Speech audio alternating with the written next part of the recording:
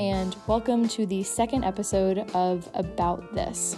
About This is a bi-weekly show where I sit down with writers and journalists and discuss their work. I'm your host, Jessica Dresch, and today I'll be speaking with writer Jackson Arn, who recently had a piece published in the Hedgehog Review. He asks a fundamental question: why do we keep thinking the worst of ourselves?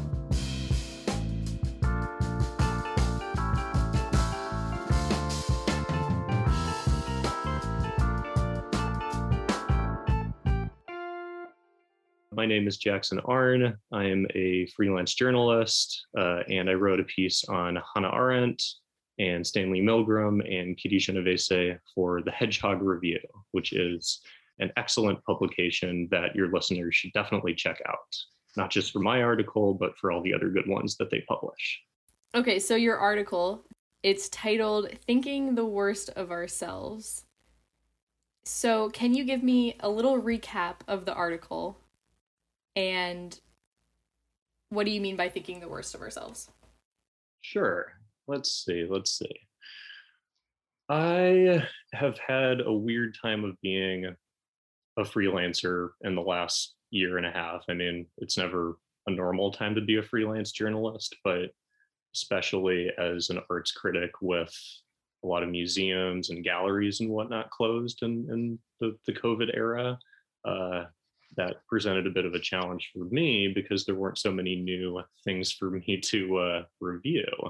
So I was brainstorming for things to write about, and I had been reading some Hannah Arendt at the time, and it occurred to me that there were these three pretty significant milestones in the way that we understand human nature, and they all happened within just a couple months of each other.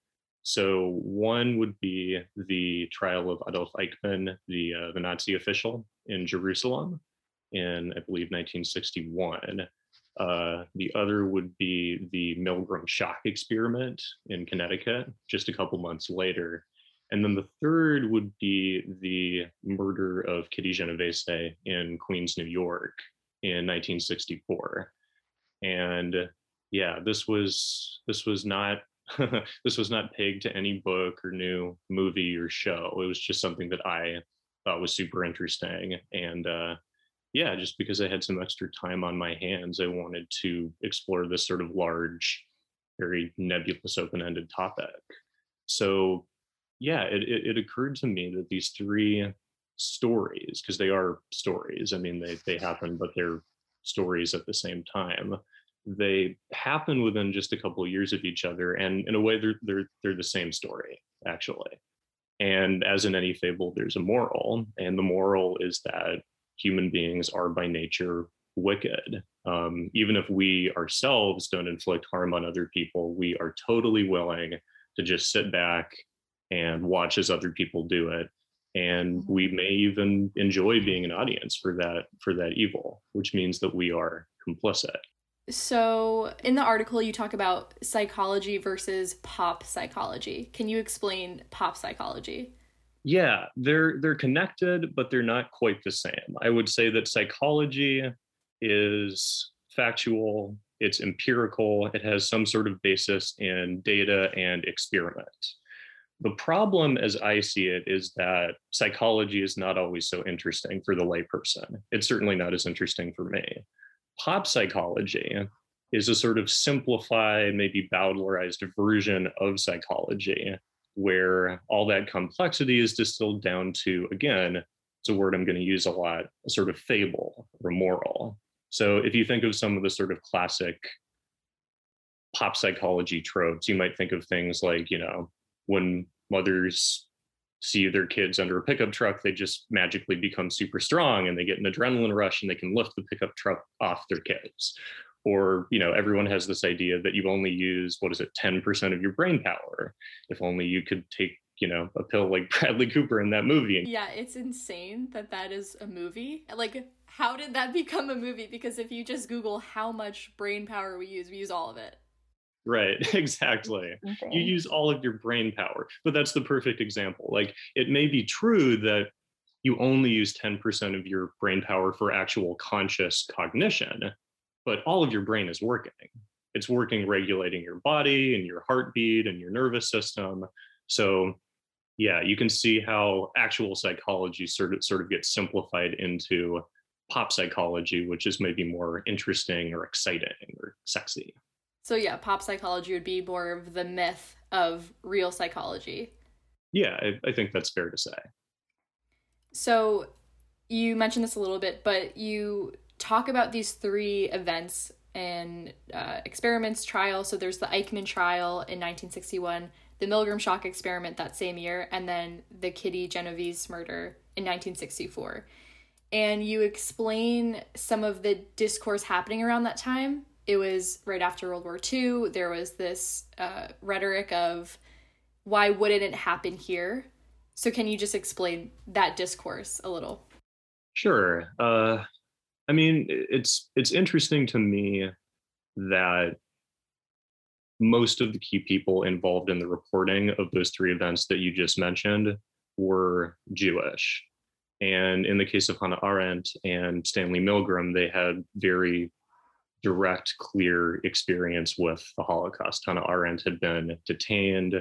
Stanley Milgram actually spent part of his childhood in a house in Brooklyn with members of his family who were Holocaust survivors. And I think it's fair to say that a good amount of post-war discourse was coming to terms with the Holocaust and what it was and how it could possibly have happened in this ostensibly very civilized country that produced Goethe and Schiller and the automobile and this and that. How on earth is that possible? And the disturbing conclusion, which I think a lot of people came to, was that if it could happen there, it could happen anywhere. It could happen in the United States, another industrialized Western power. And while it's certainly true that that possibility had perhaps more resonance for Jewish families who had some personal familial connection to the Holocaust, you could find it everywhere in post-war discourse. And it's not hard to understand why. I mean, it's a terrifying thought, and there isn't an easy answer. I'm going to have you walk through the Milgram shock experiment and then the Kitty Genovese murder. So starting with the Milgram experiment, I mean, I haven't really learned about it since high school, and I remember that one guy in that black and white gritty video just in total distress about having to click that final voltage button. So can you just walk me through the Milgram shock experiment? What was it? So Stanley Milgram was a researcher at Yale at the time. He wanted to investigate the phenomenon of obedience to authority. And he thought that the best way to do that was a blind study, which is to say a study in which people volunteered for what they thought was one experiment, but it was actually another. So he recruited people from the Connecticut area. They were told they were going to be involved in an experiment about pain and shocks and the effect of pain and shocking on cognition. That's what they were told. That's not actually what the experiment was about. But from their perspective, they arrived at the lab. They were briefed in what would go on. They were divided into two groups, an experimenter and a learner. Supposedly there was a coin toss that would determine which was which, but actually the coin toss was faked so that a hired actor would be the learner and the real volunteer would always be the experimenter. And so once they'd been divided in that way, the experimenter's job was to read a list of questions to the learner and ask them questions. And if they got the question right, they would get to move on. And if not, they would get a shock. And the shocks were at first pretty mild, but as the experiment went on, the shocks got increasingly severe. And by the end of it, the volunteers were actually being asked to give what they thought were lethal 450 volt shocks to a perfect stranger. So that's what seemed to be happening from their perspective. The real point of the experiment was to answer the question, would ordinary people in this New Haven area murder someone that they didn't know just because of an impressive looking scientist in a lab coat with a clipboard told them to do so? And yes, that was the setup for the experiment. I guess we'll talk more about what it means. What was the finding that stuck in pop psychology? Right. So the psychological result that Milgram came to was that a majority of participants in the experiment were obedient to authority in the sense that they would follow the directions of the scientist in the lab coat and they would shock the stranger. Okay, so now we know what the Milgram experiment was, or we think we know what it was. What is overlooked? Like the details, facts that are left out? So many things are overlooked. So many things. One important thing that's overlooked is that, well, gosh, there's so much. One thing is that the scientist who was giving directions to the volunteer was supposed to follow this very strict script. Most of the scientists actually deviated from that script. They improvised lines in order to encourage the participant to press the button and administer the shock. That may seem like a small thing, but it attests to the fact that this was not actually a very well run experiment. Another problem with the experiment was that there's something called the volunteer personality in experiments. And the idea there is that who signs up to be involved in an experiment? It's not just your average person. It tends to be a person who is sort of interested in helping other people, interested in volunteering. It's just called the volunteer personality. It seems fair to say that the kind of person who would want to sign up for a long study in some New Haven basement would perhaps also be the kind of person who would be more obedient to authority. So the results of the experiment don't necessarily say anything about the human race in general, just perhaps this volunteer personality. Another big problem, which is totally symptomatic of the time, but should certainly make us raise our eyebrows, is that all of the participants were men. And a final problem, which Milgram was never really able to investigate, is that there are reasons to think that some, or perhaps even a majority of the participants in that initial study knew or sensed that this was a hoax. It was a fake. They didn't actually think they were shocking a person. They thought it was some sort of a game. They were play acting, and they didn't actually think that they were administering a lethal shock to a stranger. As you can imagine, it's very, very difficult to measure that. But at least in that initial version of the experiment, Milgram did not measure it at all. His conclusion was simply that a majority of people, not men, just people, were obedient to authority and would always press the wicked button. So the same exact thing, but we're going to do it with the Kitty Genovese murder. I believe this was in 1964. It was reported by the New York Times. Walk me through what happened, or what we think happened. Right. So the version of the story that I had always heard is that there was a woman named Kitty Genovese. She was in Queens. She was walking home late one night and she was attacked. She screamed for help. 38 people heard her screams. 38 people refused to help her. Nobody called the police. Nobody came down to defend her. Nobody did anything except for stand in the window and watch this horrific spectacle.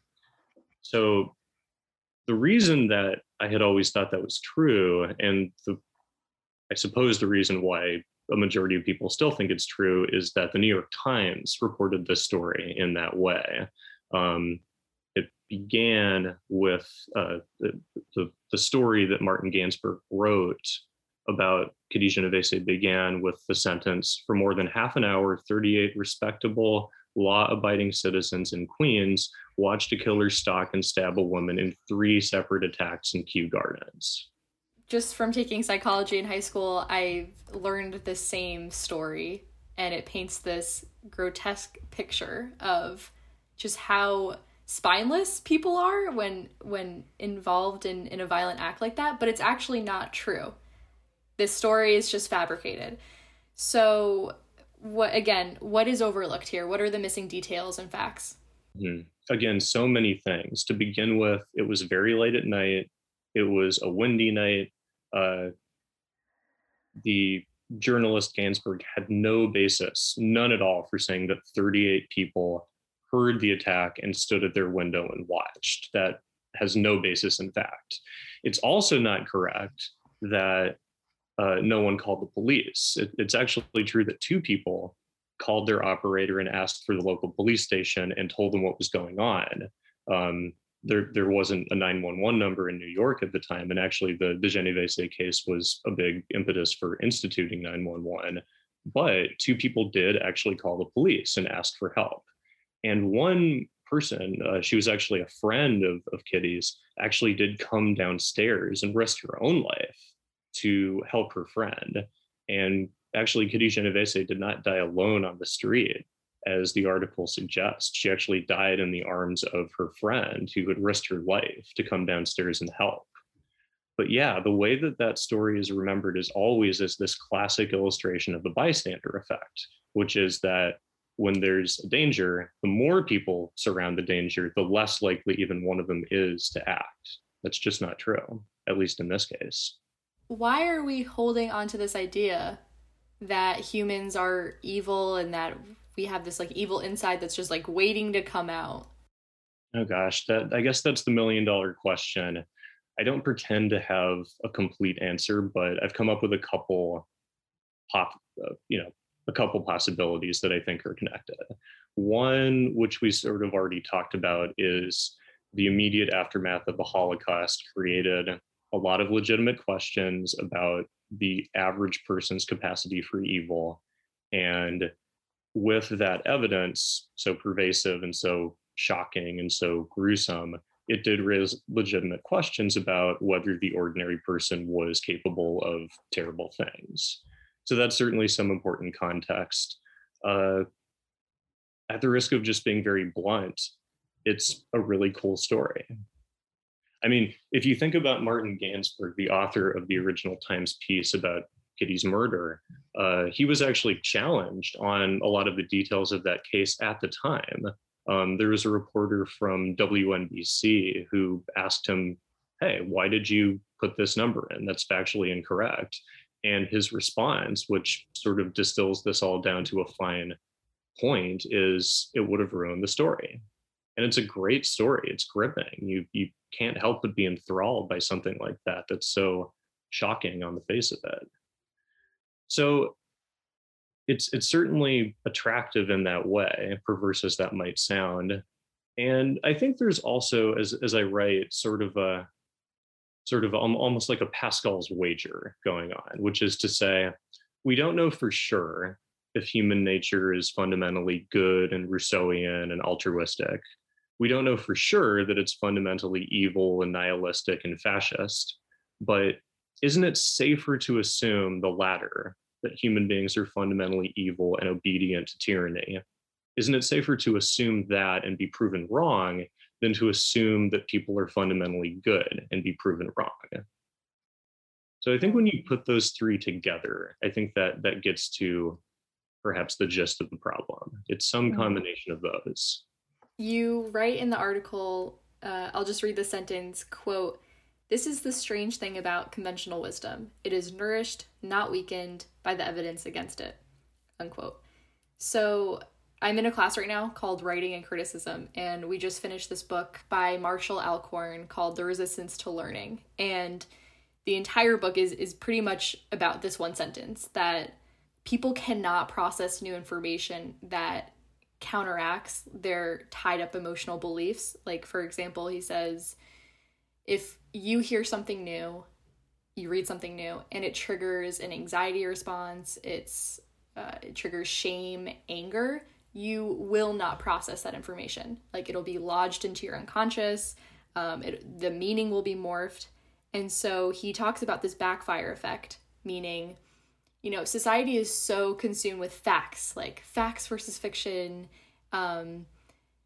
But there's a backfire effect in that when you show someone facts and evidence to sway them to a different belief, it has the opposite effect. They're actually going to burrow deeper into their belief systems because it's triggering this emotional response. Alcorn explains humans are emotional beings. Like, we don't think through bar graphs and data. We think through how our emotions make us feel about something.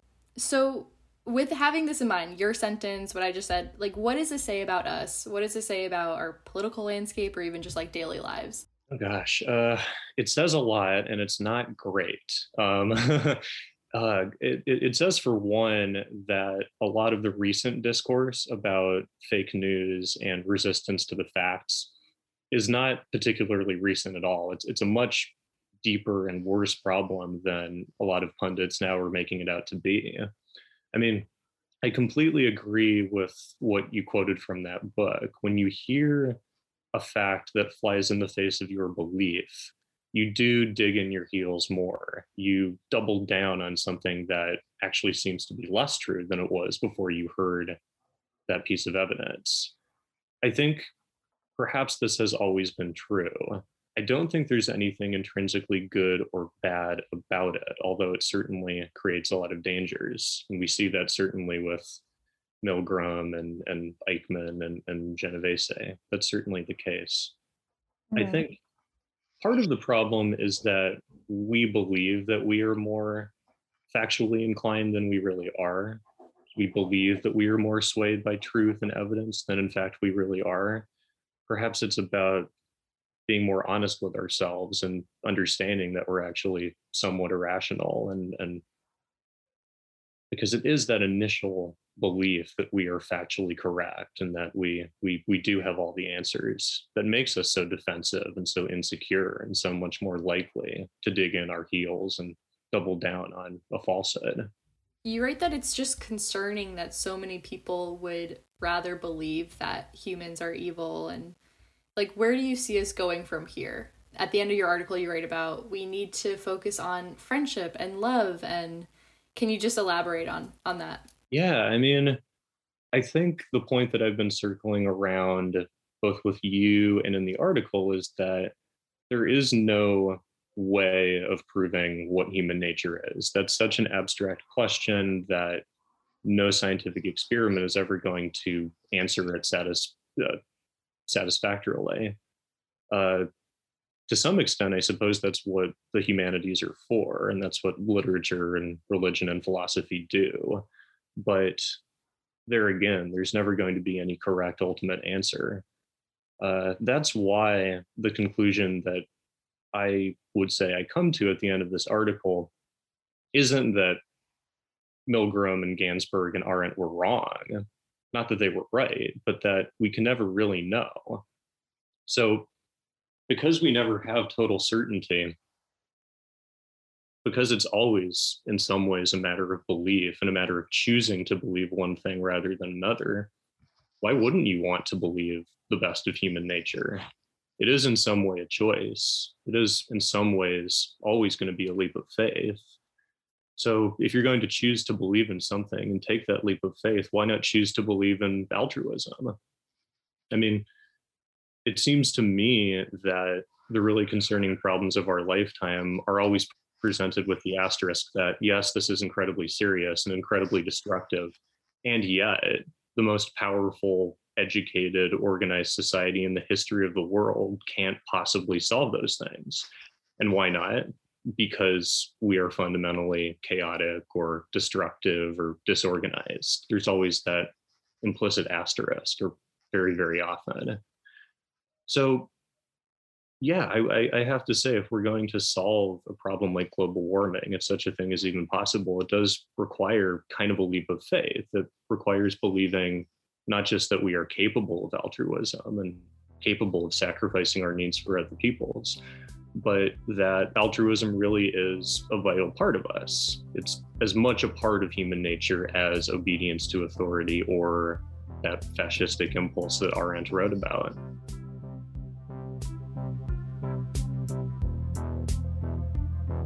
Thank you for taking the time to come on the show. Thank you for having me.